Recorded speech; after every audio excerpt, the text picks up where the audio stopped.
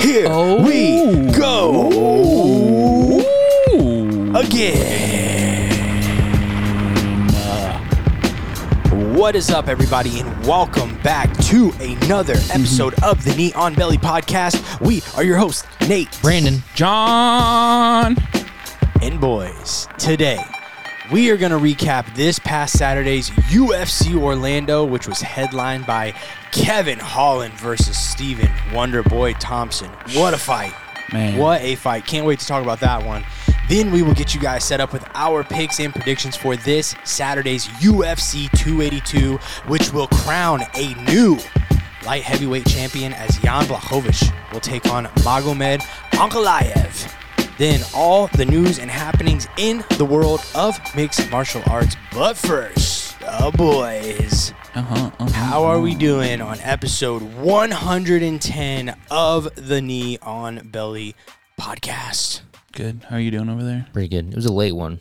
Yeah. It was not. I It wasn't was ready. a late card. And I was saying they were all finishes. I didn't think. I was like, oh, it might get done a little earlier than I thought, and it was still like 1:30. Yeah, for somebody like I was just telling you guys, needing to flip my sleep this week, it was kind of perfect for me. Yeah. But like at the same time, it's like, gosh, if I didn't have to stay, like I was staying up, I was going long regardless. Right. So if I didn't have to, I would have been pretty annoyed. It was a late card, especially for a fight night, but it delivered. It was some great fights. Which, in most circumstances, I'd be like, okay, this doesn't make sense. But I also know college football is going crazy right now at the end with these championship games, so they probably are taking up those 7 to 10 type of windows. I didn't even think about that. I went to Cirque du Soleil last night in Indy, and I was like, Are you converted? Are you No. gonna go? but it was so packed down there, downtown Indy, and I'm like, this is crazy. Like, and I'm sitting here thinking, like, there's no way this is for this thing. Like, you know what I mean? And then, like, as a Purdue fan, completely forget that the Big Ten National Championship was in Indianapolis at Lucas Oil. Yeah. Which then made me sad because then I remember, because like literally, I swear, like, completely mentally blocked it out when I realized I wasn't going to get to watch the game because I was going to be at Cirque du Soleil. But we bought these tickets back in July. Right. Back in July, I did not think Purdue was going to make it to the Big Ten Championship game, or I probably would have planned that one a little bit different. But it's not like I was rooting against them last week to lose to IU. I would never do that. Yeah, but that's the game you can't. But I'm not going to act like I was like really thrilled that I was going to miss a national championship game or not national, but Big Ten championship game in Indianapolis. So that hurt a little. But we were at this restaurant. We were at that Dave's Hot Chicken, and some guy. There's a bunch of Michigan guys in there, and I'm just like, yep. Yeah. They're like, we got to go to the game, man. We got to get going. We're going to be late. And I'm like, Ash, you ready to head over to the theater? Do you want to get dessert? Or? Yeah, you ready to go to the theater for this circus? How did you like the circus? It was all right. I don't want to talk about it. Here's the thing. Well, I will say this. It was fun, but like, have you guys ever been to like a really old theater? So it was at the Old National Center. People in Indiana will know what that is. Old theaters are like show you the evolution of human beings because the seats are not big. Like my knees were literally like in my chest, and we had like a rail, and I was like trying to get a picture. I was trying to get a picture to show you guys, but I couldn't do it in a weird way. So it was me, Ash, and then a lady next to Ash, and this lady was bigger than me, taller than me, heavier than me, like literally. I mean, it was crazy. Her whole body really wasn't even in the seat. One point, Ash got up to go to the bathroom, like before the show started, and me and this lady's knees were like less than a foot apart. And I'm like, Ash has to fit in. Like that was her space. It was not good, but like, not even just the width, man. Just like even like this, and then the seats don't like recline at all. So it's like a theater style seat, but you're just like this the whole time. It's miserable. Yeah. Yeah, I'm not a fan. No. So it just made for a tough night. But boys, we have no time to waste. No. We have so much to get to. Before we actually get into the card, though, UFC Orlando, do want to mention right off the top, we are going to, and we're happy to announce this, that we are going to be a part of the Gaha Open number dos on January 15th here in Kokomo, Indiana. People that don't know, the Gaha Open is, how would you explain it, Brandon? Like the style of matchups. Yeah, it's our very own Jacob Herlock's creation. Yeah, it's his I mean, baby. it's a cross between sort of high school wrestling, point scoring, and then as far as teams, because it's a team base, so you have an individual person for each weight class. And I think it's 12 weight classes he does. Yeah, I think so. And pits the two teams together, and then so every match matters on an individual basis. But then it's jiu-jitsu, so it's fun, exciting submissions, and just kind of a little crossbreed of the two. I love it. The point system is interesting too. Getting finishes can really change around a situation. So you could be down a couple matches and turn it around. Yeah. So we were a part of the first one. You can go to our YouTube Neon Belly podcast and watch it. We did like a little watch along. We're going to be doing that again here, January 15th. If you are in the area though, don't watch our YouTube. Just come. Yeah. Like, be a part of it, watch it. And then if you are a jiu-jitsu competitor and would like to compete, please reach out to Jacob Herlock. You can reach out to us as well. We can put you in contact with him if you want to be a part of it. But the team versus team is set. We have American Top Team Indianapolis versus Bulldog Fight Team. So those are set, but we are looking for competitors there's 2 8-man blue belt brackets. Both of those will be awarded $500 cash prize to the winner. I believe it's plus 185 and minus 185. Could be wrong about that, but we can, like I said, we can get you that information if you're interested if you're a blue belt and you're interested, let us know. Also, if you are just a competitor, white belt, blue, purple, whatever, and you just want to match a super fight, let us know. Get a hold of Jacob, and he will try to get you matched up with somebody. So, yeah, it's awesome. It's going to be a fun one. We're excited, but we just wanted to mention that. I'm sure we'll be talking about it again and talking more, maybe even talk to no, we won't talk to Jacob. Just kidding. Brandon, rate, sub, follow, let them know before we get into this card. Yep. Every week, guys, we ask you to do this. We need our numbers to grow. We need to reach out through the world to let people know what we're doing. So please, the biggest helpful is you can give us 5 stars on Apple Review. You can leave a review, type one out, and we'll actually read it on the pod. We'll shout you out with it.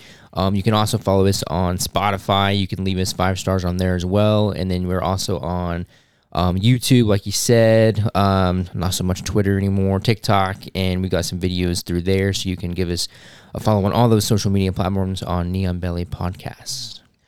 Boys, UFC Orlando from the Amway Center, home of the Backstreet Boys, to be exact. Tell me why Stephen Wonderboy Thompson defeating Kevin Holland via 4th round TKO. Boys, we said coming into this match last week that the matchmaking for this was just next level, and it delivered with a fantastic fight. I mean, right from the first round, both guys having big moments. I felt like Kevin Holland, though, landing the bigger shot there, which how Wonderboy recovered from that at 39 years old just speaks to where he's at in his career and still has so much more left to go. But if we're handing out awards today for toughness, I think even Wonderboy would be okay with that going to Kevin Holland in this fight. Because really after round 2, it was all Wonderboy, with Kevin Holland just eating some massive kicks. I mean, straight heel, shin, and foot to the dome. And I just don't think I mean, I know we've seen people eat some shit, right? Like, we've seen guys but like, you have to consider, like, but kicks like that over and over to the head, and, like, I mean, like, really not even stumbling him. And then you have to consider who's kicking him, right? Stephen Wonderboy Thompson, who's probably the best kicker in the UFC. Looked a little jacked. He was a little bigger. Yeah. But like I said, I mean, it just, as great as a fight as it was, and in the end, you know, it was a fantastic striking performance by Wonderboy Thompson. I just really think Kevin Holland deserves credit for it ending up the way this fight, you know, the way that it did, because he stuck to his word of not going to the mat, which I don't think we've ever seen a lot of fighters. I mean, we've seen fighters say that, but never a fighter that's taken it that literal and made it a point to where, like, literally landed on top of Wonderboy twice in rounds 1 and 2, and got back up immediately, and even despite pleas from his corner to make this an MMA fight, we've got to, like, if you get on top, stay on top, because they knew he could and they even said you can finish him there. But then after the 3rd round, it was pretty apparent that Holland had a serious injury to his hand. He instantly was looking at it, shaking it out, heading to the corner, but continuing his toughness, answered the bell in the 4th, and that was just by far Wonderboy's best round, with Holland just kind of taking a beating. That was target practice. Oh yeah, I mean, Holland was literally stationed stationary almost against the cage, not moving much, just like John said, perfect analogy, target practice. Wonder Boy, you could tell, was just like, I'm going to try this. Yeah, but then thankfully between the 4th and 5th, his coach Bob Cook stopped the fight, which was 100% the right call, and credit to him for doing that, because we've seen a lot of instances where that should have happened and it doesn't. So credit to Bob Cook there for stopping the fight and letting Holland, because there was no need for Holland to go out and take another round of a beating like that. But just your guys' thoughts on a big comeback win for Stephen Wonderboy Thompson. So I thought it was a great performance by Thompson. It's always fun to watch him do what he does best, which is strike like that, man. Because like you said, I think he has the best, at least the best kicks. And sorry, I just dropped my phone. In the UFC, but I just couldn't help but thinking at the end of that fight that Holland might just kick himself a little bit just for sticking to his word like he did. Literal, yeah. Because I think that was definitely a winnable fight for him, especially if it was an MMA fight. And I like the sticking to his word. I like that respect there. But that's a winnable fight against a top-ranked guy. So that I just can't help but feel like he's going to kind of kick himself for that. Yeah. Yeah, and it is interesting because after his corner started really begging Kevin Holland by the fifth or by that fourth, he was like, he tried to shoot a couple because it's like, I don't have anything left. And even Wonder Boy said in the post fight, like, I saw that. He told him like, hey man, sorry, I got to do what I got to do. Cause he's flailing here. He did say, I did see that Holland said he broke his hand in the first. He threw a right cross. And so from then he's eating these head kicks with a broken hand. Yeah. He said it was the one that stumbled Wonder Boy. Yeah. So not only did you break it, but you've ate some of the hardest head kicks right to that hand. Yeah. And it still stood up to it. Yeah. I thought even surviving, like, how many times do we see guys take kicks to the liver or body and they crumble and it's over? And Kevin Holland just refused to go down and stay down from that. And it's like they always say, like, when those happen, you just can't help it. Like, you're kind of done. I mean, then there was the kind of weird instance where the ref stepped in and it kind of thought he was waving the fight off, but apparently there was like a groin shot. Honestly, at that point, I feel like the fight could have just been stopped, to be honest. Like, even though the groin shot, I guess, kind of wasn't there, it looked a little close, but it was just kind of like the fight at that point was pretty much done. Like, I think that was towards the end of the fourth round. So for me, the most impressive part for Wonder Boy, I mean, the kicks were great, but the way he was using those straight punches, especially that left, that's what he does to get in. Every time Holland would look like he was going to jump to kick or move in, he would throw that piston. And I mean, the fact that Holland was eating those, because straight punches are what put people out more than not. You know, they're the hardest punch, and he ate those really well. But so much, man, so many big shots. It's just crazy. And I mean, I thought that, with Wonder Boy, not just, I mean, obviously he was landing a lot of head kicks, but moving to the legs and body to keep trying to break him down and keep trying things. And to see Wonder Boy get dog kind of drug out of him, instead of like being outside and being pretty, he was getting in there and throwing punches. He was blitzing him. Like, you really seen a refreshing Wonder Boy in this fight, and that's what I really enjoyed. I just still don't think who you name in the welterweight division, if your goal is to stand in front of Wonder Boy for 5 rounds, 9 times out of 10 he will beat you. Yeah. And he is going to be anyone who comes in with that game plan. You know, I mean, like we joke and say, or not a joke, but Anthony Pettis is the only guy to stand with him and knock him out. And even that took like a flash of like insanity, right, with the way that happened. I mean, not like insanity, but it was just beautiful technique from Pettis. So it's not to say that people aren't capable, but I just genuinely think, and I don't think this is an overreaction sitting here today, that he's just the best striker in the division. He doesn't even have to set up those head kicks, and he's still landing them. That's the craziest. They're so fast. That's what I said last week. The way he throws them, you can't even see him coming. Like, he just whips them, man. Like, just wow. And that's even with the reach and stuff. That's what I was saying. Like, he uses his feet almost like hands, to where it's like reach and stuff's not a big thing for him. Once he gets that timing and distance, and the longer you're standing in front of him and he's reading and making those reads, like, he's gonna figure it out. Do you feel like this fight like exposed a little bit of Holland? Like, and Wonder Boy is obviously a totally different level, but it almost surprised me how many levels above Wonderboy seemed to be in Holland, just in terms of the striking, because Holland's been talking this whole time about wanting a striker because he sees himself as a striker, and he just looked so much. I don't think it exposed him because he did have good moments early. I mean, and he clearly carries some serious power. That's where that comes from to me, was the power. But it didn't seem like he was doing a great job of setting up his punches, and maybe that's, against Wonderboy, that's a really tough ask, I think right? Beat up. I mean, people just don't hit him because you have to get past the leg, and then the way he moves, he never stops moving. Yeah. And I do think for Holland, he is unorthodox too. And the problem with that is when Wonderboy's not going to break his technique and do wild stuff against you. He's going to stay to the book. I mean, he's been doing this his whole life. Right. So I think that's an element to it too. But I thought Holland definitely did have some good moments, especially he set up some good punches. But at the end of the day, I just think if you're not going to use the ground, especially early on, because once you get later, it's going to get a lot harder to take him down. You're sweaty. You don't have as much energy. So not utilizing that, you're putting yourself in a very, very bad position against a Wonderboy. He said he's back, ready for more. I just still don't get the vibe that he wants a grappler. I don't think he wants to deal with that problem. But if you look at 170 pounds, right, especially at the top and everybody now that's ranked above him, a lot of them are great grapplers outside of the champion themselves or himself.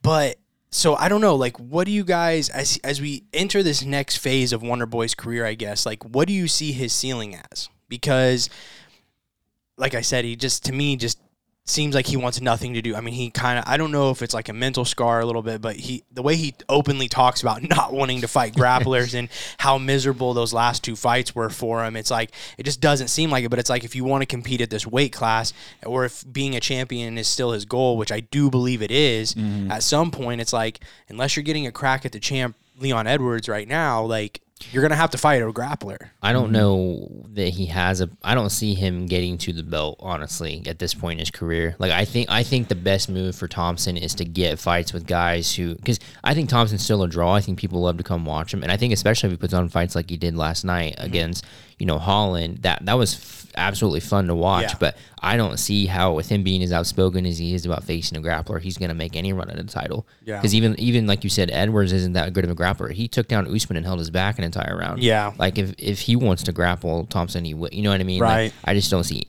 any way around that.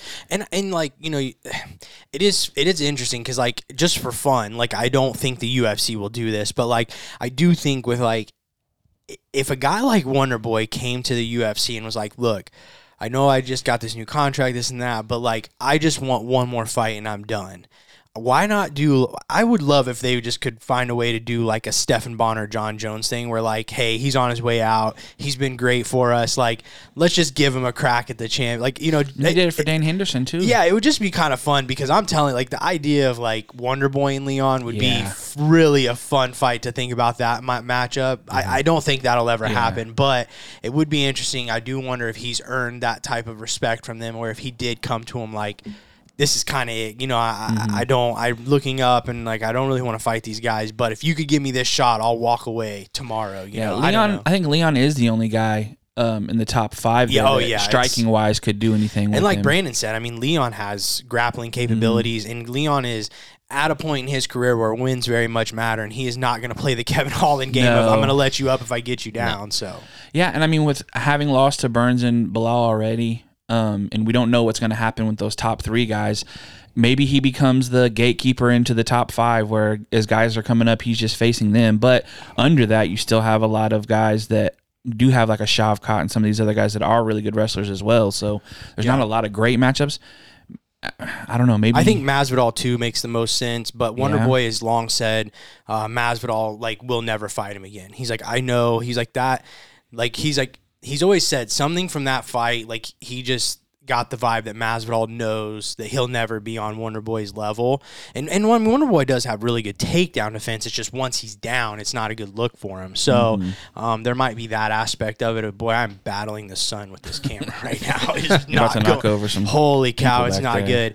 But another potential opponent in my book that could work for Wonderboy Thompson is Rafael Dos Anjos, making his return to 170 pounds, defeating Brian Barberena via second round rear naked choke, boys. The wrestling from RDA just way too much for old Bryan Barberena. RDA wanting no parts of a firefight, came straight out from the first minute, basically took down and controlled Barberena at will over the next round and a half, all while passing Frankie Edgar for the most fight time in the UFC history. He became the first UFC fighter to pass 8 hours of fight time in the organization. And I very much got the vibe at the end that he made sure that he passed that time and kind of extended the fight out because he was very much aware of it in his post-fight interview at the end, like kind of almost like he was aiming for it. Like he knew the time mark that he needed to get to or something. And I don't blame him. No problem there, you know, especially against a guy maybe like Barberena. If you got that feel early, like, oh, I'm pretty comfortable here. And I guess we'll start with this because I do want your guys' thoughts on the fight, but there's not much to comment on it because it was just pretty dominant. I think you guys would all three agree with the wrestling. But I'm not saying this in a mean or negative way by any means. But I think what I saw from RDA last night is he still has aspirations to fight at the top. And I'd be interested to ask him, but I bet in his mind he still has title hopes as well. You know, at this late stage of his career, you know, he isn't in the mindset of a Barberena, a Robbie Lawler, or like a Matt Brown, where it seems like more about having fun fights. I'm just going to try to win as much bonuses, get money, try to, you know, grow my brand a little bit, get some fans. You know, I still think the win very much matters to him at this point in his career. He doesn't care about the excitement or what you think about the fight. He just wants the win because he knows that a win leads to bigger fights, which I think is what RDA still wants. I think he still wants to compete at the top of the division. So your guys' kind of thoughts on that, and then we can get to his call out, you know, at the end. But just thoughts on the fight and where you think he might be also in his career, kind of similar to Wonder Boy. Yeah, no, that's a good point. It does make a lot of sense too when you say like he's not looking to make any exciting things happen in his fights, right? He goes in, he gets the job done, he does what he does best. Right. So it does make sense to me that I think he wants those big fights and still wants to kind of move up the ladder. Right. But it's interesting. I don't really know what that looks like for him. Like when guys start moving weight classes like that, that's where it gets a little fuzzy for me. Yeah. Because I don't know. With a win like that, I think it puts him in a good spot to potentially, and like you said, we'll get to the call out. But I just wonder, can he perform at that upper echelon of 170? Like against a guy like Bryan Barberena, that's one thing. But then you look at the top of 170. Does he look at that and think, yeah, I can really do something here?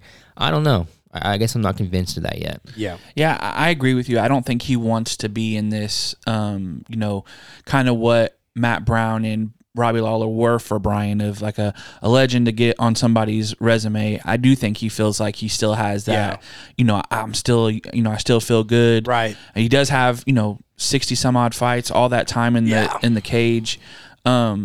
And I do think that he's going to run into size problems too, because I think that he had a little bit of trouble holding Barberena down at first. Yeah, but I thought he looked good. You know, he did look good. Thick. I just don't know if when you talk about the X factor for him was his wrestling there. But I feel like that part of RDA's game, and that's where like I almost, and like that's why I said I don't mean it in a negative or a mean way, but I almost feel like a guy like RDA he's really evolved his game more into this wrestling heavy approach we've seen from his last, you know, couple, and it's like I feel like that's the smart thing to do, though. But like, I don't think you would make that kind of change to your game if you didn't. I mean, everybody, even Barberena, Lawler, Matt Brown, they still want to win. I'm not saying that or insinuating that. But at the end of the day, I get the vibe that if those guys walk away from a loss, but it was an exciting, fun fight where they got an extra $50K. They're good. You know what I mean? Like, it's like, this is what I still do it for, because, you know, the title's not really in their sights. But a guy like RDA, like, no, he wants to win. Yeah. You know, it's interesting because he does have fights against the top of 170. He's fought Usman. He's fought, you know, Leon, Chiesa, Covington, and he's lost to all of them. Yeah, and a lot of them, they all out grappled him. Right. So I mean, it is interesting. I do agree that I don't think he's in here for you know, even just like fighting for money per se. Not that he doesn't want money fights, because obviously with the call out there, that's probably in his mind. But yeah, so we'll move right into that. Called out Conor McGregor. That fight was obviously supposed to happen a few years ago. And while I think, and I've said many times, that there's really not a bad fight for Conor's return. I mean, there's probably 6 or 7 guys you could throw out where I'd be like, sure, yeah, makes sense, fun. I say, why not? throw out the red panty night. We need a return on that, right? That's kind of like a viral moment that has lived in MMA, and the red panty night has become its own thing. And the genesis of that was he was saying that to RDA, right? And it kind of started that whole thing. So let's pay it off. I mean, I'm not saying like, yeah, that's the one, but it's just like, yeah, you could throw that in the circle or, the ring too. Like, that very much, I think, would make a ton of sense for Conor. It would make a ton of sense for RDA. I mean, it makes sense for both guys. It's just whether the UFC wants it. But I do seriously also think that RDA and Wonderboy Thompson is a fantastic fight as well. It's just with RDA being a more wrestling heavy, like I said, approach now, it's like I just don't know if Wonderboy would take it. But as much as he'd probably... Because he's always said, like, he would love the Masvidal rematch. But he said, I know Masvidal will never fight me again. So... I mean... If we're talking about just throwing stuff out there, Wonderboy and Conor. Yeah, I don't know. That would be a striking. To me, I mean, that'd be just as good as this fight we just watched, I feel like, as far as on a term of striking for striking. The NMF versus the BMF, to me, just sells itself. Yeah. Though. I mean, I mean, it just sells itself. And I mean, Masvidal has been, because he shot down the idea of fighting, was it Chandler? Yeah. Because it's not going to get him closer to the title, because he still seems to have aspirations for it. But that's what I'm saying. But Wonderboy's right there. What do you do with Masvidal? If he's not going to fight Conor, right? Like, I mean, then, what? I mean, I don't know. Nate Diaz is gone now. We'll get to him in the news a little bit, but it's like, if you're not putting Masvidal in these big super fights, like, you're not gonna throw him in against a big contender. I don't know. He's still holding out for like Kamaru not to be able to fight Leon, so he could get his little get back. Which, if that happens, nothing's off the table at that point. But very interesting for the welterweight division with RDA making his return for sure. Yeah. No, I was just agreeing. Oh, okay. I can't see. I've had to move so much from the sun. I can literally. Brandon looks like the neighbor from Home Improvement. Well, no, what was the neighbor's name? Mr. Wilson. Yeah, Mr. Right? Wilson. Yeah, I think so. Something like that. That's what Brandon looks like to me right now. Boys, Mateus Nicolau defeating Matt Schnell via second round TKO. Nicolau drops Snell with a big left hook in the first, but then kind of let Snell off the hook a little bit, allowed him back up on his feet, and ultimately it got him out of the first round. Then early in the second round, he drops Snell again, this time with a straight left hand, and boy, that left hand was every time Mateus threw that left hand, it was landing big for him. The whole fight had to be something he knew coming in that he could get over on Snell. Moments later, though, after he drops him, with that, or then he follows it up, Snell gets back up, and then he drops him with a big right hand, finishes it with some nice ground and pound, extending his win streak to 6 straight. And I really genuinely think, boys, that we have a new flyweight contender. And I think it's interesting, not to say that Mateus left the UFC under the similar circumstances as Brandon Moreno, but I do think it's interesting that he left the UFC, came back, and since has gone on this, 3-4 fight win streak. But, he'd only lost one fight when he left the UFC originally. But I'm telling you, man, we just talk about it a lot. Sometimes you just get out, you get 2-3 fights in another promotion, come back. Yeah, it could just be massive. And I feel like here we're seeing it pay off again. Yeah, he's supposed to be the grappler, and he comes out and he has these amazing shots. And I haven't watched a lot of his fights that I can remember, but even like his strategy of just frustrating people by circling and staying away from them so they make a mistake, and then he's just, every time there was even a slight mistake, he was just right there with that left, super quick, super solid. And then he does have the ground acumen as well. He just didn't need to use it in this fight. Right, which was really surprising. I was expecting more of that to play out in this fight, especially with Matt Schnell. And that's probably why he kind of let him off the hook in that first, because Schnell's obviously got those triangles he likes to throw up. But anytime I watch 25ers fight, man, every single time, I just think to myself, these guys are the most talented division there is. Like, just they're always very well rounded. There never seems to be a glaring hole in anybody's game. You're watching them fast forward. Yeah, and they're just so fast every single time. So it was a great fight. Nicolau said he has no fights left on his contract, so he is technically a free agent Said he said, let's see what the UFC wants to pay him. But what a way to fight out your contract. Bet on yourself. He holds all the chips now. And I hope they pay him because I genuinely think he's a player and they need him in this division because they're going to need a little bit of parity injected to it after this whole Moreno-Figueiredo thing, works itself out. We need some fresh matchups and he needs to be a part of that. The only thing that worries me sometimes is like you look at the Shane Burgos situation where they let him walk, and then instantly Dana's like, I don't know why we let him walk. Like, I just think they're just dealing with so many people at once. I think Nicolau deserves a little bit. I think they'll get a little bit more of their respect just because I think, there's a difference where Shane Burgos is just a fun fighter. It's not like he was a fight or two potentially away from a title shot. That's where I think Mateus is right there. So hopefully they can work it out. I think they will.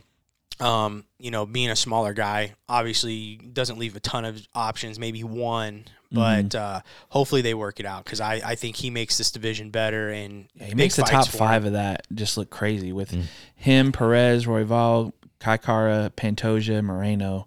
I mean, you can't get a much better top 5 in a division than those guys. Boys, sometimes there's fights where the walk to the ring for both men is longer than the fight itself. Are you ready? Because Sergey Pavlovich defeats Tai Tuivasa via first-round knockout.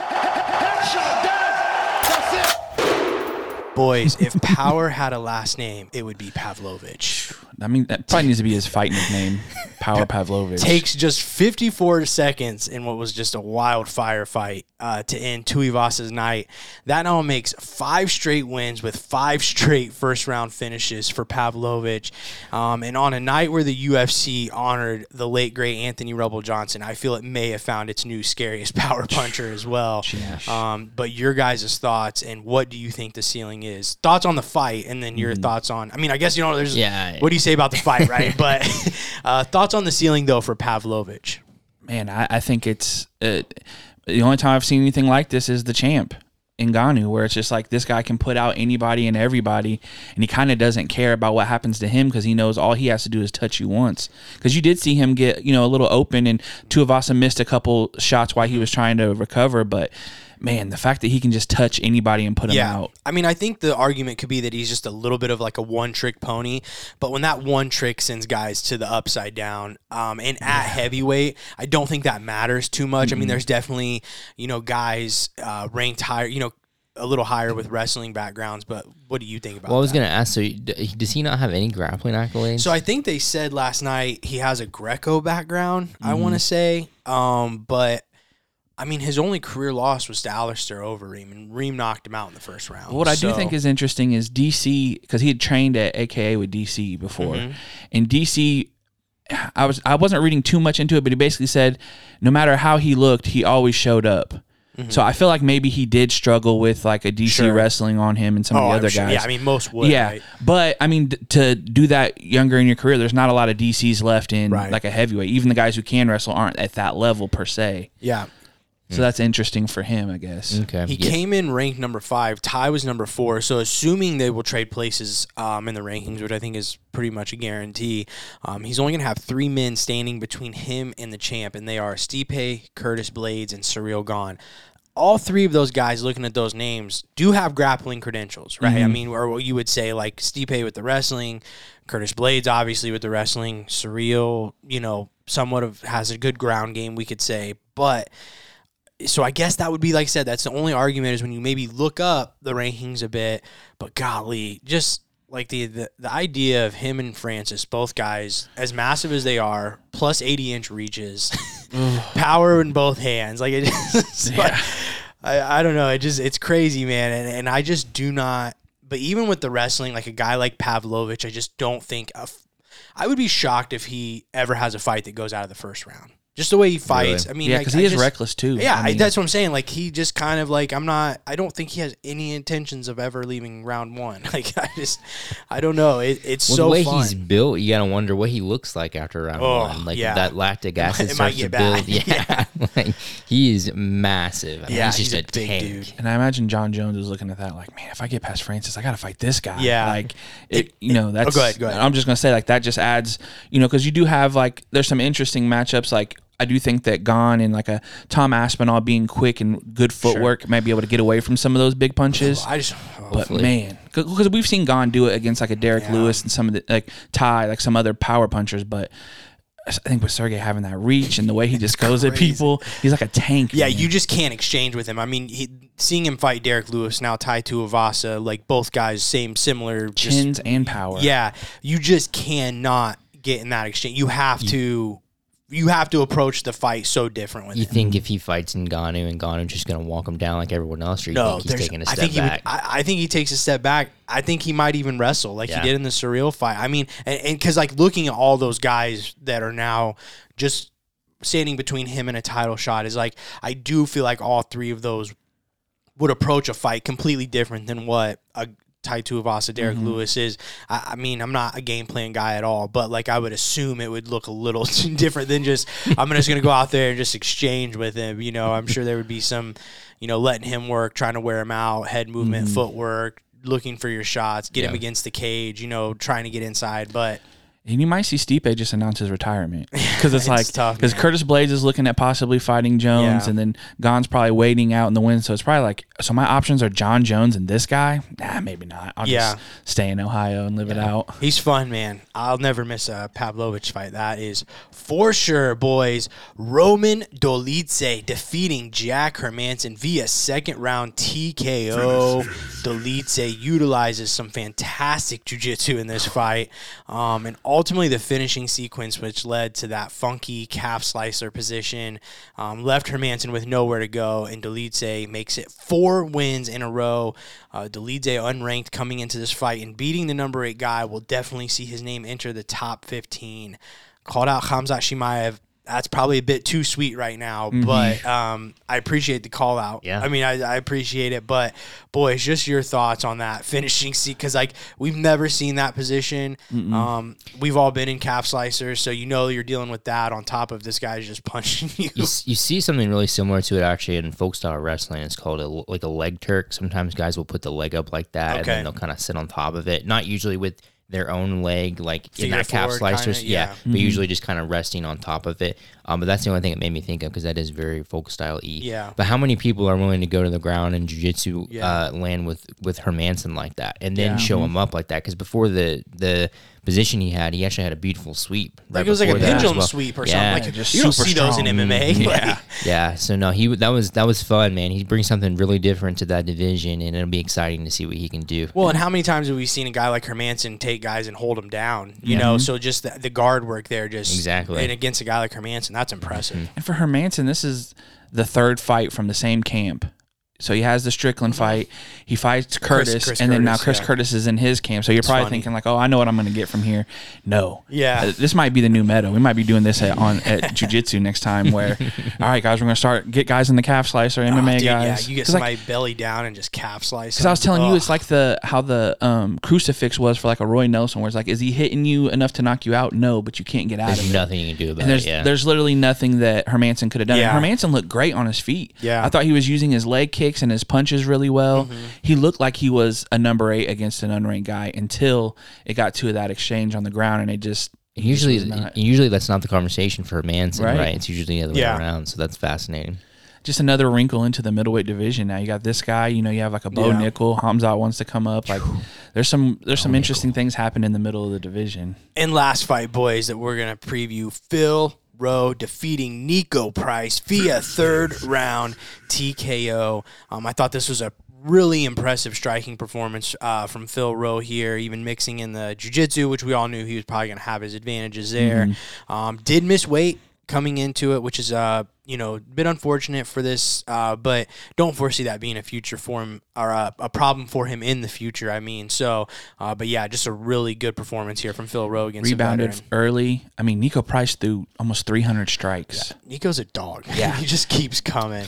And I didn't know if he was going to be able to get him out of there. Yeah, but I think Phil Rowe, he has such a good skill set with his ground game, and on top of that, kind of real long rangey striking, that I think he's a good matchup for a lot of guys. If he can work his way up, I would love to see like him and like a Wonder Boy and stuff, because he has really good funky long striking that I think would be interesting. Boys, before we move on, any other results? Because I'll be honest, I walked in the door when Pavlovich and Tuivasa were walking out. So these other ones I had to go back and watch, but I just did not have time to physically go back and watch the entire card. So anything else that I missed, I saw Darren Elkins. That fight looked like absolute just carnage. Yeah, Pierce said he choked on his blood. Oh my gosh. I've only seen like pictures of it. And I mean, the aftermath looks insane. This was the first time I was able to watch the entire prelims, and I got to see the entire main card. So I watched every single fight. We need to not probably let Darren Elkins fight anymore. Dude, from the pictures I saw, I totally get that. And that was like, it was just kind of a short little elbow, and it was just all over from there. Insane. And I mean, it's kind of cool that they let that go on, I guess, but it was just like, the fight itself, man, he just had nothing to offer. Yeah. I mean, he just looked slow. He looked like he didn't carry the power. The jiu-jitsu wasn't there, and how could you have it with all the blood? But it was a rough one. So, what about the guy with the foot? The guy with the foot. Did somebody like break their foot or something? I saw something about a guy's like foot was like really swollen. Unless that was one of the first two. Oh, did you not see the first two? It might have been. This was the card. Because I watched from Levy Valdez up. So it might have been the Rojo and Marshall. Okay, yeah. I need to go back and watch that one because I've seen a lot of people like, I guess maybe this guy like broke his foot or something was going on and they let the fight go on. I mean, I might be not having all the details there. Okay. But there was a bit of controversy. And then the other one was Dawkins got ran through. Dude, I saw that. Bad. Yeah, I had read that. Clay Guida beating that Scott Holtzman. Scott Holtzman retired in the ring. Michael Johnson and Mark Dicatse was really interesting. It was a close one. Dicatse definitely thought or Jacasey. I think Jacasey. Yeah. I can't remember, but he definitely seemed like he thought he was going to win. Johnson did a really good job of stuffing those takedowns that Jacasey has been getting really good at, and he just outstruck him. Yeah, to me, it could have went either. I could have seen it either way, but no, I thought Johnson did look a little better. Brandon, update us on our scores. All right, John, you actually had the most points last night, so you should just give yourself a little pat on the back there, buddy. But you're still in last. No, for sure. Yeah, so currently the points are 67, and I have 79, and then Nate, you have 82. Oh, boy. We got some picks this week, too. I cannot wait, boys. This Saturday, UFC 282, 10 p.m. Eastern start time from the T-Mobile Arena in Las Vegas, Nevada. And before we get to our picks, boys, a little fun fact, this time about Nevada, because I'm running out of Las Vegas. This mind can only store so much. Boys, did you know the longest Morse code telegram sent in history was the Nevada State Constitution? In 1864, the Civil War was ending and Abraham Lincoln was approaching re-election and was scrambling to secure votes from new states to secure his position. At the time, Nevada was experiencing rapid development because of the large gold and silver deposit discovered in the territory, so Lincoln got the idea to make Nevada its own state, which was largely Republican at the time, so it would ensure his re-election. Cheating? You tell me. I don't know. Brandon, you're the president guy. Honestly, wasn't really listening to most of that. I literally did this for you. Oh, I thought it was for the listeners. No, I mean, yeah, but like I felt like this one would be like right up your alley. Oh, for me? That's just like kind of rude. Sorry, man. But since it took too long to arrive by mail, Nevada resorted to sending their constitution to Washington via Morse code because to become a state, they had to have your a physical copy or whatever of your constitution. It had to be written out. Turning that album last minute, Right? Yeah, mail. They didn't have time because Lincoln had to be. Had to win his presidency. Imagine how on point you have to be with that. It took 7 hours total to enter the entire 175-page document. In total, it cost approximately $60,000 in today's currency. To this day, it is the longest Morse code message ever sent. Jeez. Facts, history, it's all here on the Neon Belly podcast. Brandon doesn't care, even though he says he's a history buff, but whatever. Boys, this Saturday, our main event, number 2, Jan Blachowicz versus number 3, Magomed Ankalaev for the light heavyweight title. Just a quick reminder of how we got here. This fight was set to be the co-main event on this card, but with the original main event being the title rematch, Glover Teixeira and Yuri Prochazka, However, we learned last week that champ Yuri Prochazka sustained a serious shoulder injury, which will see him out for some significant time, therefore forcing him to vacate the title. The company did offer Glover Magomed for the title, but Glover said he'd need more time to prepare. But would fight Blachowicz. UFC basically told him Magomed or bust, so he decided to sit this one out. We're not going to go into whether we agree with this, disagree. We talked about it last week, so if you didn't listen, you can go check out last week's episode. We have a fight, and we're going to talk about it. Yeah, and you can hear our thoughts on how the whole thing was handled. But we will start out with the former champ, Jan Blachowicz, who's coming into this fight off his win over Alexander Rakic back in May, where he won via third-round TKO, but Rakic did go down with a knee injury that forced the stoppage. Important to remember that. His opponent, Magomed Ankalaev, comes in with an 18-1 record, and since losing his UFC debut to Paul Craig, has rattled off 9 straight wins, most recently beating Anthony Smith via second-round TKO. And regardless of your personal opinions surrounding this fight, both men definitely deserve a title shot here, and Saturday we will have a new champ. John, your pick for this fight. Man, it's hard not to see what Magomed has done, because even in his loss, it was a fight where he was doing well in. He was winning the whole fight. Right. Craig kind of just caught him at the end of the third. And Jan is not Paul Craig as far as what he does with his grappling. And I feel like the way he mixes in his wrestling and how strong he is, and his striking has looked even sharper as he's fought more. I just think that he's just going to be a little bit too much for Jan Blachowicz. I really like Magomed. I'm going to take Magomed here, third round TKO. I'm going to take Magomed as well. I think I just think he's better. I don't know how else to spin that. I think he's just a little more technical, and I think this one goes a little late. Is this the first 5 round for Magomed? No. Has he gone 5 though? I don't know if he's gone 5. I think Anthony Smith was the main event. Might have been. Okay, I'm going to go with Magomed. I'll say 4th. Yeah, he went 5 with Santos. That's right. Right. I'll say 4th round TKO for Ankalaev. Yeah, I'm taking Magomed Ankalaev as well. I think we will see what we've seen from him, especially in his last 2 performances, which is a very disciplined fight where he's going to look to stay on the outside, pick his shots, and try to draw Blachowicz onto the end of one of his big kicks.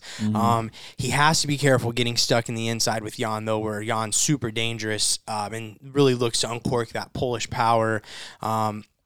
And where we saw Thiago Santos actually drop Magomed in their fight. I am curious to see if Magomed looks to take Jan down. You know, he does have that background, but we don't really see Magomed utilizing the takedowns as much. Master of sport in Sambo, just saying.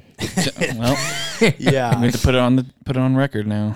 And like I said, definitely has the ability to. And we have seen Jan's last 2 fights against Glover and even Alexander Rakic, where both guys had success taking him to the ground, specifically with, single legs, kind of more snatch singles or off the cage. But to do that, he'll have to get in that scary range. So we'll see. I'll be interested to see if that's a part of his game plan. Not going to lie, this may be one, though, that I think people see as a slow or boring fight, kind of like Brandon said. I do think it'll go long, but I think it's going to, because it's such a high-stakes chess match, and you got to remember, these guys were training for a 3-round fight. This is now a 5-round fight. Oh, and the light heavyweight title's on the line, so it changes so much for both guys going into it. But like I said, I will take Magomed. I do like him late. Brandon, you said 4th. You said 3rd. Both of you guys went TKO, correct? Right. Oh, will it change your mind if Blachowicz has on the purple? Was it? Yeah, the leg wraps or the ankle wraps. Yeah. No, I will take Magomed. I will take him unanimous decision. Let's switch it up. That's a safe one. Yeah, we'll take it. Why not? Our co-main event. Who has the co-main? Me. John, take us away. Alrighty. The self-proclaimed people's main event has been moved to the co-main event with the Yuri injury, where we'll see Paddy the Baddy Pimblett face off against UFC vet Jared Gordon. Paddy's just 5 months removed from his recent submission victory over Jordan Levitt in London. This will be his 3rd fight this year as he looks to make it 4 in a row. His 3 previous have all been by finish. Jared Gordon has won 4 of his last 5 and has faced very tough competition in his career in the form of Charles Oliveira, Grant Dawson, and most recently his victory over Leonardo Santos. And as been the model for Paddy, this will be his toughest fight yet as they've kind of can keep going up. It'll provide a chance for him to keep building his hype, whereas Gordon will be looking to play spoiler and capitalize on the opportunity to steal the hype for himself. Yep, and just to give you just a quick break so you can catch your breath before you get to your pick, I think something I'm really looking to see is how Paddy stacks up to Gordon compared to how Grant Dawson matched up with Gordon just a couple fights ago. I think it could be a good measuring stick for us to see where Paddy is. I know styles make fights, but Dawson was struggling a bit towards the end of that fight with Gordon, especially on the feet. Obviously, he eventually got Gordon down, was able to submit him. So just something to watch for, because I think we obviously just saw how good Dawson was in his last fight with O'Madsen. So I'll be interested. This is a real fight for Patty. You know, I think even all I can admit when I was announced, I was kind of like, blah. But this is a big step up for him. I mean, it's going to be a tougher fight for him. But if nothing else, for something for people to look at. I mean, it's a Patty fight, right? So there's always going to be hype around it. But really interested, go back and watch the Dawson Gordon. And then, you know, it's just something to look at, man. Because like I said, we see now where Grant Dawson has kind of elevated himself to. Right. So, and Santos, the last opponent for Gordon that he beat by decision, is a high-level grappler. He's a big dude, too. A big dude. And I mean, and Gordon's been in there with the Oliveras and stuff too. So Patty's, grappling isn't going to probably seem as big as it was for like Jordan Levitt for somebody like Jared Gordon. Sure. John, give us your pick. I'm actually going to take Jared Gordon in this one. I think he's seen a lot of really tough competition, and he might be able to, with Patty having trouble early of, getting hurt and having to rebound, he might be able to put him out. I'm going to take Jared Gordon by second round TKO. Brendan. This is tough for me. It's a good fight. It's a really good fight. It's a winnable fight for Patty. I think that's kind of the point. I think he's got the submission edge here. But like we said, Gordon's got some experience that I think he'll be definitely carrying into this. That should help. I feel like Patty's going to pull this one out again. I wouldn't be surprised if he gets ran through, because I think that's going to come. That's coming for Patty. But maybe not this one. So I'll give Patty this one. I'll say second round submission.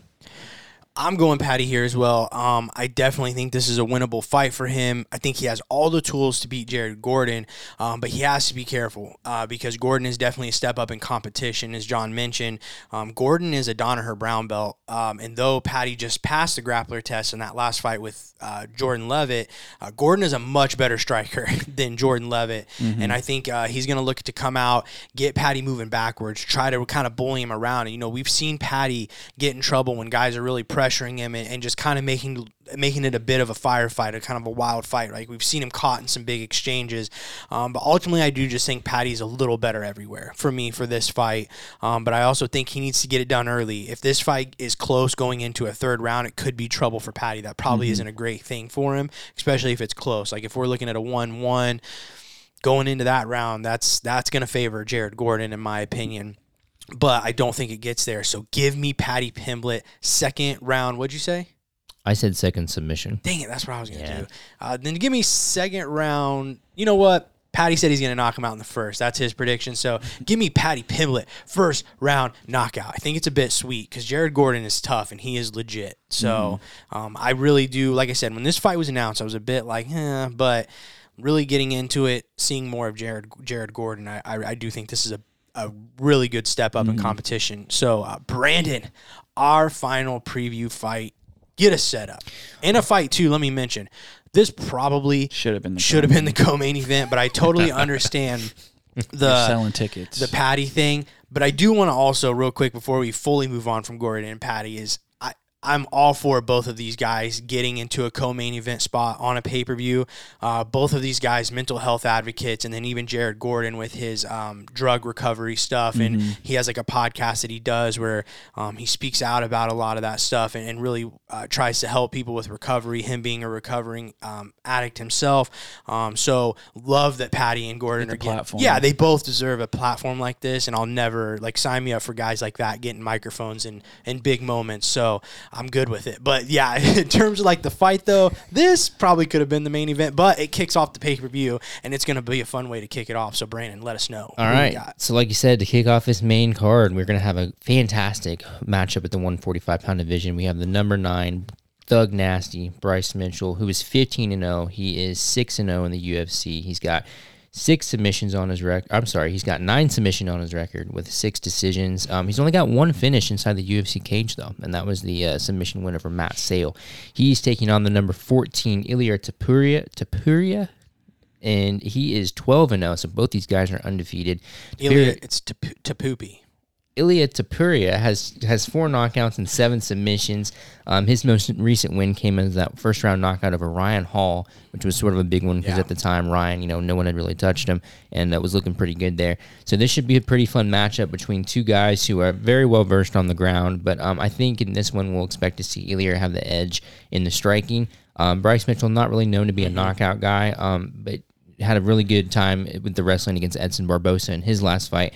Bryce also has a notable win over Andre Fili, so this should be a really fun one. I thought it was interesting to know a couple things. Ilia has had some weight issues in the past, so be on the lookout for that. And then Bryce really wasn't making much of what this fight means for him. Like he was saying, I just finished off Edson Barbosa, and nobody really cared. I don't think anybody's going to care about this one either. So I would expect Bryce to come into this one to look to make a big statement to show that people need to notice where he's at in the division and what he can do. All right. Well, for this one, I do think it's interesting with Ilia going up and down in weight, going 45, 55, now going back down to 45. Hopefully he makes that, obviously. But for Bryce Mitchell, man, I just feel like the proof is in the pudding and what he's done. And the people he's beat and the way he's beating them, I just don't know exactly where Ilia is able, because I don't know if he's going to be able to get off strikes, and I don't know if he's going to be able to deal with Bryce Mitchell's wrestling because nobody's really dealt with it very well yet. So in this fight, I'm going to take Bryce Mitchell by unanimous decision because I do think Topuria is very, very tough, but I do think Bryce Mitchell has all the tools he's going to need as he keeps moving up in the division. So Bryce, like I said, only has the one finish. I actually think I'm going to take Ilia here. I think he can win this on the feet. I think he has a slight edge there if he can. And even if he goes to the ground, I believe he's either a brown or black. He's got some credentials on the ground. Yeah. Black belt. Black belt. So he's got some credentials on the ground as well. So I think he can actually hang with Bryce. But I guess that's to be seen. So I'm going to take Ilia. I'll say I don't think he finishes him. So I'll say unanimous decision. Dang. I love this fight, and I know Bryce is a little frustrated fighting down, as Brandon mentioned, but he has to be aware that this is his toughest and most dangerous fight yet in the UFC, in my opinion.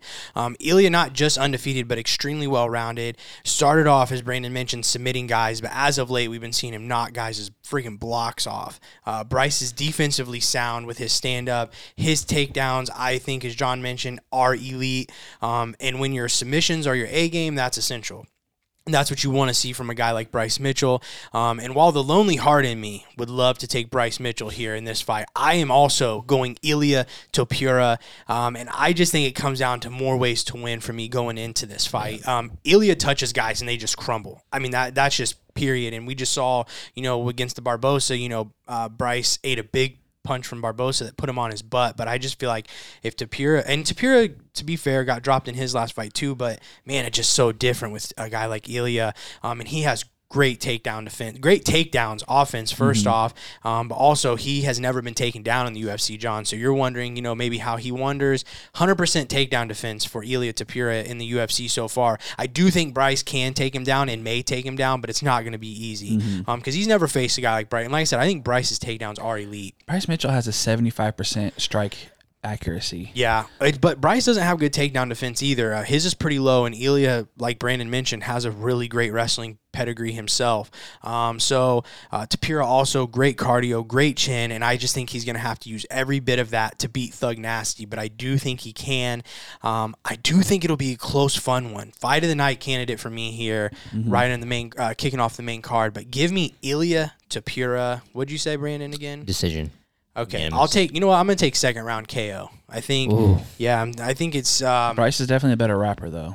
I'll give him that. I give him that. I believe in the Georgians. That's what I think. Boys, we are gonna make 1 point picks for this card. So real quick, boys, I need picks. One, just the winner.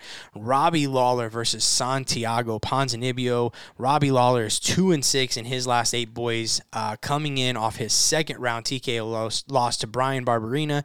Ponzinibbio, since making his return to MMA in 2021 after a 2-year layoff, is just 1-3 in his last 4, coming in off a split decision loss to Michel Pereira. John, what is your pick, Robbie Lawler or Santiago Ponzinibbio? Give me Ponzinibbio. I think Robbie Lawler's on his way out.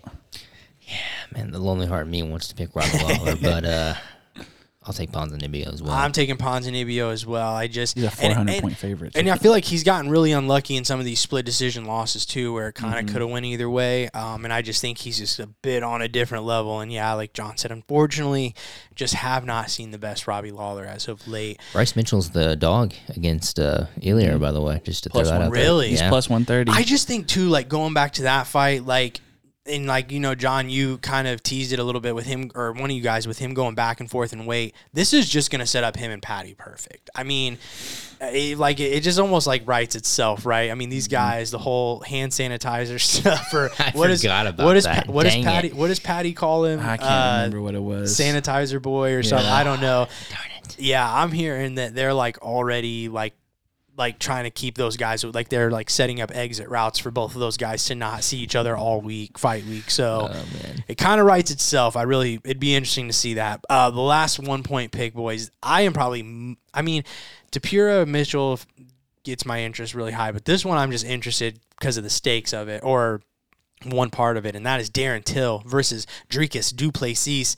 Boys, Darren Till is returning from injury and hasn't fought since his third-round submission loss to Derek Brunson in September of 2021. Till is just 1-4 in his last 5. He's making a very tough return here against Dricus du Plessis, who is currently on a 5-fight win streak and is fresh off his unanimous decision win over Brad Tavares back in July. John, what is your pick? I'm going with Till, man. I'm gonna write it out. Oh my God, I love it. Because here's the thing.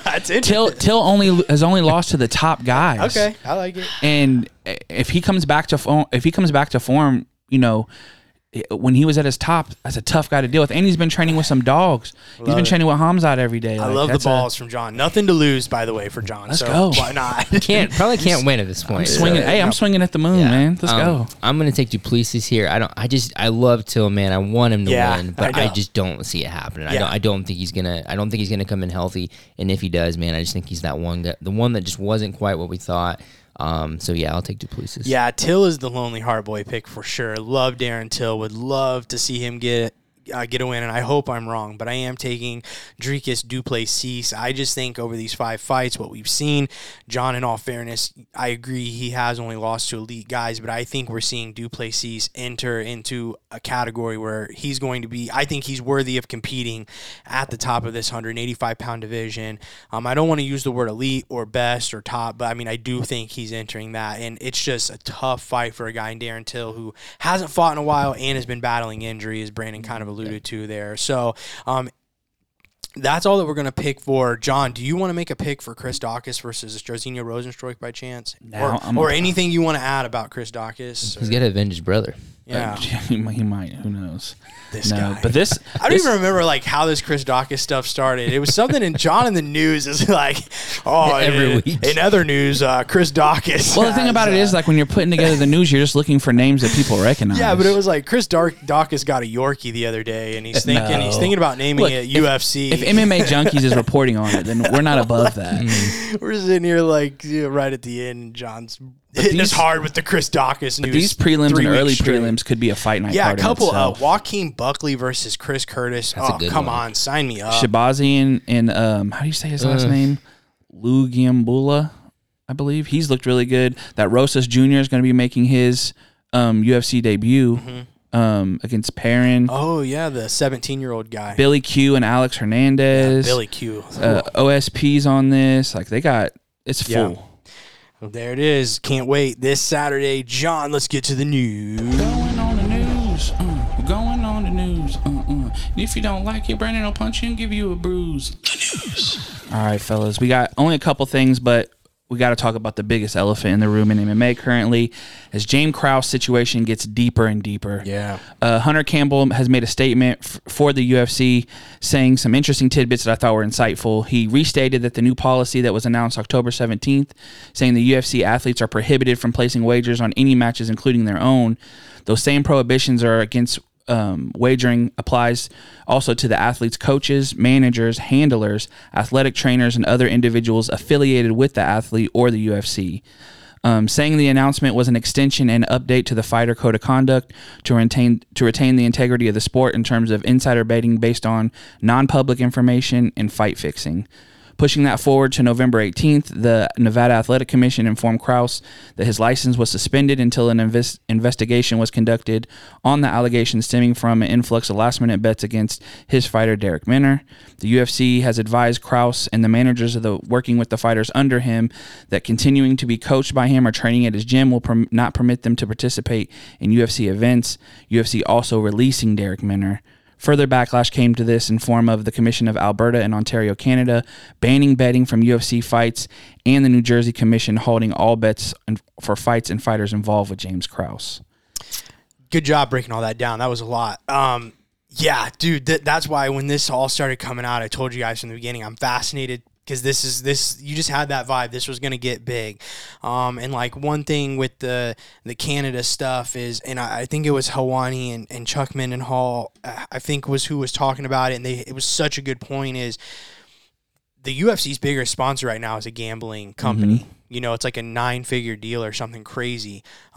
So these countries, a big province like Canada, saying like UFC's out, like we're not taking bets, like that's huge, man. Right. And that could have really big implications for the UFC and their corporation. And then the Dana White stuff, the interview that he did was it before the Orlando card? Yeah. And I got quotes for that if you want. Yeah, just kind of a couple real quick. He basically said there's zero proof that anybody did anything wrong.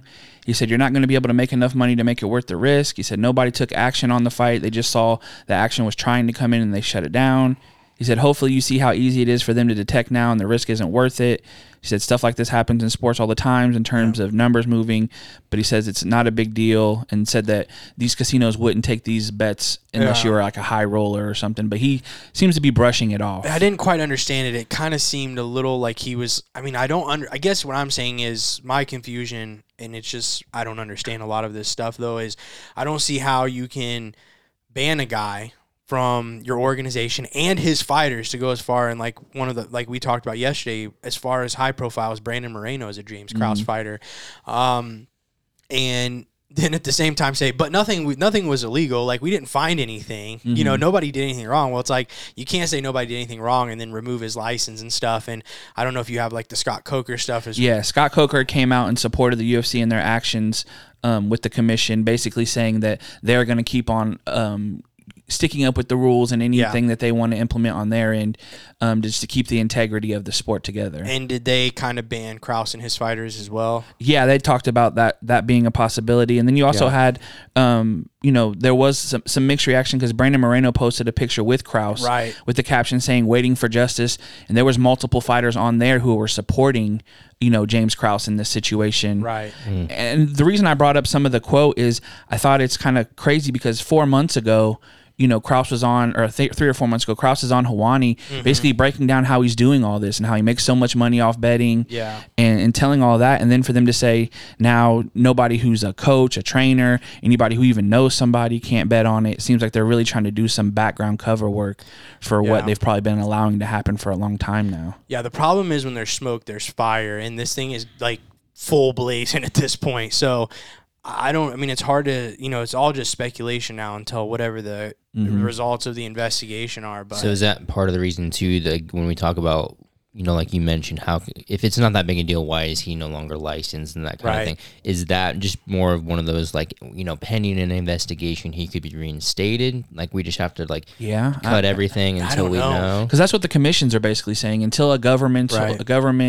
look into all this goes through, then they have to suspend him. But I think if you're Dana White, it's probably because he knows he has so many fighters tied to him that he kind of has to play a certain way. Because what happens if Brandon Moreno says, you know what, I'm sticking with my coach, so take me off of that pay-per-view. I mean, this is you guys figure it out. I feel like this is on some level the integrity of your entire company. So I feel like he's okay with if it means that there's no Moreno, all right. But if I can save the UFC's integrity, right. And that's kind of what the whole interview to me seemed like. Is it was kind of like, hey, everybody, there's nothing to see here. But it's like, to me, it's like you can't just say there's nothing there, because clearly, if it's gotten to this point, there's been something found, and then he's going as far as to cut Darrick Minner as well, which I don't know if that. Haven't seen anything. I don't know if that's because he didn't disclose the injury, maybe. So there's punishment over that. But then again, why hasn't TJ Dillashaw been cut for the whole shoulder thing? Right. So, there's an argument there for that as well. So I just feel like with what we're seeing, not saying that it's definite or final, but like something's at least being investigated that they think there's reason to take it to this level, to me. And it becomes interesting too, because like I said, with that interview with Helwani, he basically said he bets on every single card, helps other people bet. So the UFC has been allowing this for X amount of time. Well, so he's got like a Patreon. That's what he does. Right. People pay for his bets. So they'll have to do some like back covering of like, oh, we let it down, but now there's no more of this. Like them updating the fighter code of conduct. Obviously that wasn't the code, you know, when he was doing these interviews before, and when people have been, I mean, he's not the only one, because what happens with fighter picks, right? A lot of these journalists get fighters picks for fights. Who's to say that people aren't using those to make their bets? Right. And that falls under that same code. Didn't Krause, has he said anything? I haven't seen a statement from him yet. No. Yeah, just more support from his fighters and some other people. I just hate, like, as such a big UFC fan, I hate in MMA in general. The idea of fixed fights is so infuriating to me. And it's like one of those things too. It's almost like a knock on boxing, but like MMA, it's never really been the case. Unless Pride was a little different, but is very well documented. So that's just I don't know. I just don't like it. No, I agree. I mean, and we've never really dealt with it, at least as knowing, or like it's something that's been made this public. Like I said a couple weeks ago, it's not to say that nobody's ever done it or it's never been a part of it. We'd probably be naive to think that it has never happened. Sure. But at the same time, it's like it also has never just been thrown in our face with like what seems to be some pretty legitimate proof that something somewhere got out or something. I don't know. But yeah, man, we'll keep monitoring it. That was kind of a, like I said, it was kind of a big development in the whole thing. And, you know, even, you know, to go as far as like Scott Coker kind of supporting the UFC and their decisions, and but then some of these countries or even states that are pulling MMA bets, man, that's not good for the UFC. Well, and that's why the UFC and Bellator have to fall in line, even if they don't feel like it's something that's worthy of that, because you're losing way too much money if you lose out on all this stuff. Not only in the terms of, you know, like the betting side and their, you know, sponsors or whatever, but with these fighters, because, you know, and the backlash of this goes deeper onto them, because now Moreno has to find a new camp or a new coach, go to a new gym, and he's got a title fight coming up in some months. Last thing on me with this for me, but it makes you really think about Khabib too, on his stance on it, and just like absolutely refusing. It's a good point, man. It is a good point. I mean, I've always kind of thought like we've never been approached by like a gambling thing to like promote our podcast or something, but I've even kind of thought for us, like if you ever do get to that point, it's like, man, it's not just something, because there's just like stupid money in it. Like Khabib could probably send his 3rd, 4th generation grandkids would be set through gambling money if he wanted to take those sponsorships. But it's like, really get into some dicey stuff too, man. Like you got to really think about if that's something, a road that you want to go down. So I like it. We'll see what happens. I mean, I don't like it, but it's interesting. It's interesting. Yeah. The UFC hasn't had something shake them up this much ever. I feel like, so it's big. This will be a big turning point for them. The last couple things I got for you guys is Nate Diaz officially is a free agent after the UFC was granted a 3-month exclusive window to negotiate with him. Diaz rep was saying that the door isn't closed on a potential UFC return, especially with the return of Conor McGregor and the prospect of that trilogy fight. Yeah. Obviously, you know, he's talked about wanting to box, jiu-jitsu. I mean, he can go anywhere he wants to go, he can go. It's going to kind of be a blank check, I feel like. Yeah, it seems like they did negotiate, and it sounds like it went okay, but there was nothing. Yeah, it didn't seem like it was bad terms at all. It's probably just like, hey, I'm gonna go do this. If this opens up, I'll come back for it. Yeah, I think the Jake Paul thing has to happen, and it makes. I mean, it would be fun, and you know, let him do that, and then you know, see where it lines up with Conor's timeline to maybe make that return, because nothing will be bigger than a Nate Diaz return to the UFC. Don't care how old he is. You know, I mean, you don't want to do it when he's like 10 years from now, but I'm just saying, like, if it happens in the next year or two, it'll be massive for him. It'll be massive for the UFC. It'll generate money. And then if it's against a guy like Conor, I mean, it just sells itself. Well, and what's interesting with this is what comes from this when you talk about like Francis wanting to stay away from his contract, go box, and then come back, and some of these other guys who want to do things. Yeah, that return fight will be huge. And so it probably both sides agreed that, like, hey, you know, much respect, but mutually it just makes more sense for you to go grow your brand, your name, and then come back when it's bigger than ever, hotter than ever, and we'll throw you back in there, and it'll work for both sides. You beat Jake Paul, and then you know, even if you do something else, even if you don't do anything else, and that's all you do is you beat Jake Paul in a boxing match. Now there's so many more eyes on top of the eyes that were already on you. I don't even think he has to beat him. I mean, I think you can just go box him, and then you come back to the UFC, and like 4 or 6 months after that, like I said, you know, just get it while the iron's hot type thing. It'll be huge. Yeah, so there's a lot of opportunity there. And the last thing I wanted to hit you guys with is Aljamain Sterling announcing that he's going to be fighting Henry Cejudo next. They're targeting March, and that's the fight that's going to happen, which is interesting coming off the comments of Sean O'Malley saying, guaranteed my next fight is a title fight. Yeah. So now we're getting interesting, is Sean O'Malley going to wait out? Maybe an interim? Well, they're definitely contradicting each other. Yeah, because, I don't know. No, I won't be an interim. No, because Cejudo's fighting for that. He wants the belt from Sterling. Yeah, so Sterling said Cejudo's his next fight, but O'Malley said a couple weeks ago for sure his next fight is Sterling. So maybe he's planning on. I mean, if that's the case, he's gonna have to sit out and wait. But I don't know. Well, and I was saying, you know, is this the UFC maybe protecting O'Malley of like, hey, let these guys fight. You need to work on your wrestling anyways, because whoever wins this, if you're fighting that guy, you better have some wrestling ready. I don't think any amount of time between now and then is going to change his ability to wrestle with either of those two. Yeah, right. Yeah. But it is interesting. You know, there was, you know, Dana was all, you know, Cejudo's not just going to be able to jump back in and get what he wants, and then now we're sitting here seeing this. I think Ali had been the first person to say it was happening. Yeah. Well, they did that weird, awkward face-off at some MMA event. And then now Aljamain is basically saying, yes, this is the next fight is happening. But nothing's in ink yet. Sure. They're targeting March, but that's what he's trying to put together. So maybe it's Aljamain and Henry Cejudo trying to overdo what the UFC wants to do with Sean O'Malley. Did you see the Tyson Fury fight last night? Oh, jeez, man. It was so sad, man. Who was that guy that he beat? I can't remember. I can't remember how to pronounce his last name, but this is his third time fighting him, and he's already beat him twice. It was so bad, man. Like, it just was naughty. Like, he literally, like, I'm just like, for 4 or 5 rounds, like, they've got to stop this fight, man. Finally, they did, but it's just like. Did you watch the whole fight?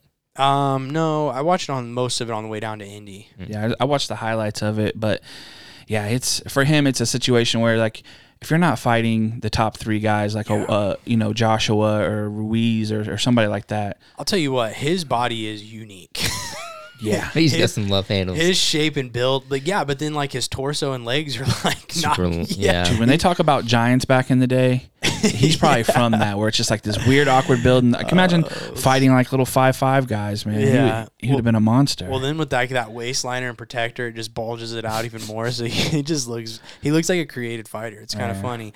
That's it, boys. Song of the week goes to me, and I am going Hall & Oates. You Make My Dreams. Nice. You making my dreams come. Ooh, ooh. What?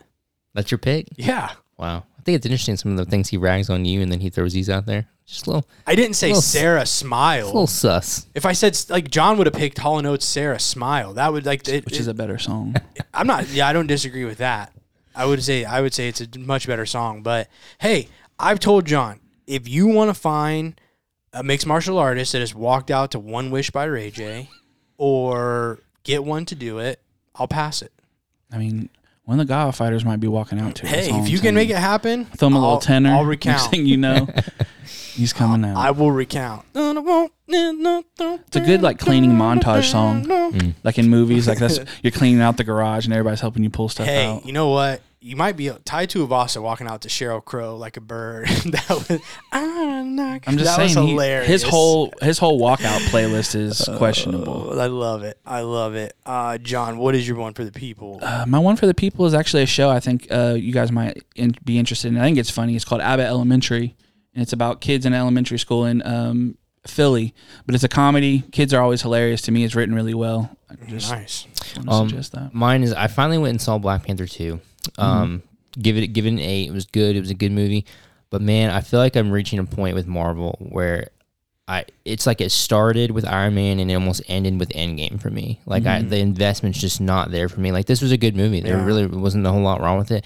But I'm just kind of reaching a point where it's really hard for me to get up and like antsy for Marvel movies and like what's to come. So it's kind of tough sad for them to pivot off of Chadwick dying. Yeah, too. and again, like great movie. It's not really even so much a knock against the movie itself. It's just where the franchise is at. It's just really hard for me to get. It's hard to carry over interest for as long as they've been going. It happened with me with Star Wars. I mean, it just came too much in the last like decade. Like I don't need a new movie and a new series. Like that's a part of it, right? I'm really bummed I don't get Game of Thrones now for like 2 years, but that's a part of it. Like it makes it count a little bit more. That's kind of where I was like with Marvel too. It's just like, gosh, dude, so I got to watch this series and then it ties into this series, and then if I miss this series, this part's not gonna make. Like it's just too much. Yeah, too much. And that's same thing with Star Wars. It's just like just too much, man. I got a lot, man. I could go a lot, but I can't really think. I'm really tired, so I should have wrote it down probably. The Dave's Hot Chicken that I mentioned at the beginning. Holy cow! So that's in Indy. Yeah, and we went to the one downtown, but I think there's one in what level of heat? Castleton. I went medium, but the brine on that chicken was the best I've ever had. I mean, it was just juicy. Like a pickle brine? Oh, I don't know what they do. I don't know. It was just so good. Was the medium hot for you? No, it wasn't bad. I probably wouldn't want to go much more. I will say that. Because as soon as you said hot chicken, I just got a flashback of when we had you eat those blazing ones in here, and this dude tried just like a lick of one, and he's just Brandon you're over there just eating three of them. I'm not level. Brandon would die off the medium. Man, I don't know. I guess just stick with us at the end of the year here. This is our second year doing this podcast. And last year, this time of the year, in which I think it's just the Christmas month, our like downloads just dropped off the face. It picked back up as the year got going, but stick with us. We have some really cool things that we're gonna do at the end of the year. We're gonna do some pre-recorded episodes and stuff. So just don't plan on missing a week. Towards the end into the beginning of next year, because obviously our last card I think is December 17th, and then. January 3rd, I think. Is it the 3rd? Is it the 1st? I thought it was maybe the second week, but there's going to be a nice little gap in there. But we're going to have after the 17th, we will have our yearly award show that we're going to do, where we'll do. Brandon's going to wear a suit. Fighter of the year, female fighter of the year, knockout of the year, submission of the year, newcomer of the year. I don't remember all the categories. I think we're going to add some too. Oh yeah. How many did we have last year? I think we had like a good 7 or 8. I don't know. Yeah, we talked about adding, so we'll look at that. But that'll be so we'll have that, and then we're also gonna do. I think we're gonna do an episode where it's gonna be the MMA Jeopardy. I might see if Jacob wants to come challenge you turds, because you guys have just been bad at games lately. I mean, you've only played like 3 games. Yeah, that's what he does. He doesn't play games. Okay, and he just so gives let's talk about why I don't play game, because who comes up with the games? You can still play them. You guys could always say like, "Hey, man, I got this game." I've done it. We both come up with games. I've got this game. I'm gonna do you versus John. Bring it on. All right. But then when we flipped it back, like what were you, 50% for the oh my nickname? gosh, yeah, this dude freaking Gina Carano. Yeah, like what was the steroids guy that barely fought? Jeff Monson. Jeff Monson. Like, come on. Yeah, He's gonna give us all these digs, so it's all right. Yeah, what's the okay. level of those pigs? Who like Gina Carano? Did she fight like 5 or 6 times? She was like the staple in women's MMA. She was like one of the first. Cool. This is his favorite female fighter. The fat Samoan guy at UFC 1 was one of the first. Tell me his name. I couldn't even tell. Like, who cares if she was the first female? That chemo, dude. Or chemo. Yeah, I mean, I'm just saying, like, who cares? Nobody does. I mean, I respect what she's done for the sport, but come on, Brandon. And then the steroid. Yeah, the Jeff Monson guy. Like, what? Listen, that was on the fly. Hey, I told you, and we can go back and play it. I said, bring some better ones next week. Some actual UFC fighters that I've seen fight. Did you do it? Yeah, it's fair. That's fair. I did not do. I didn't follow up. We'll see you next week. Peace. Bye.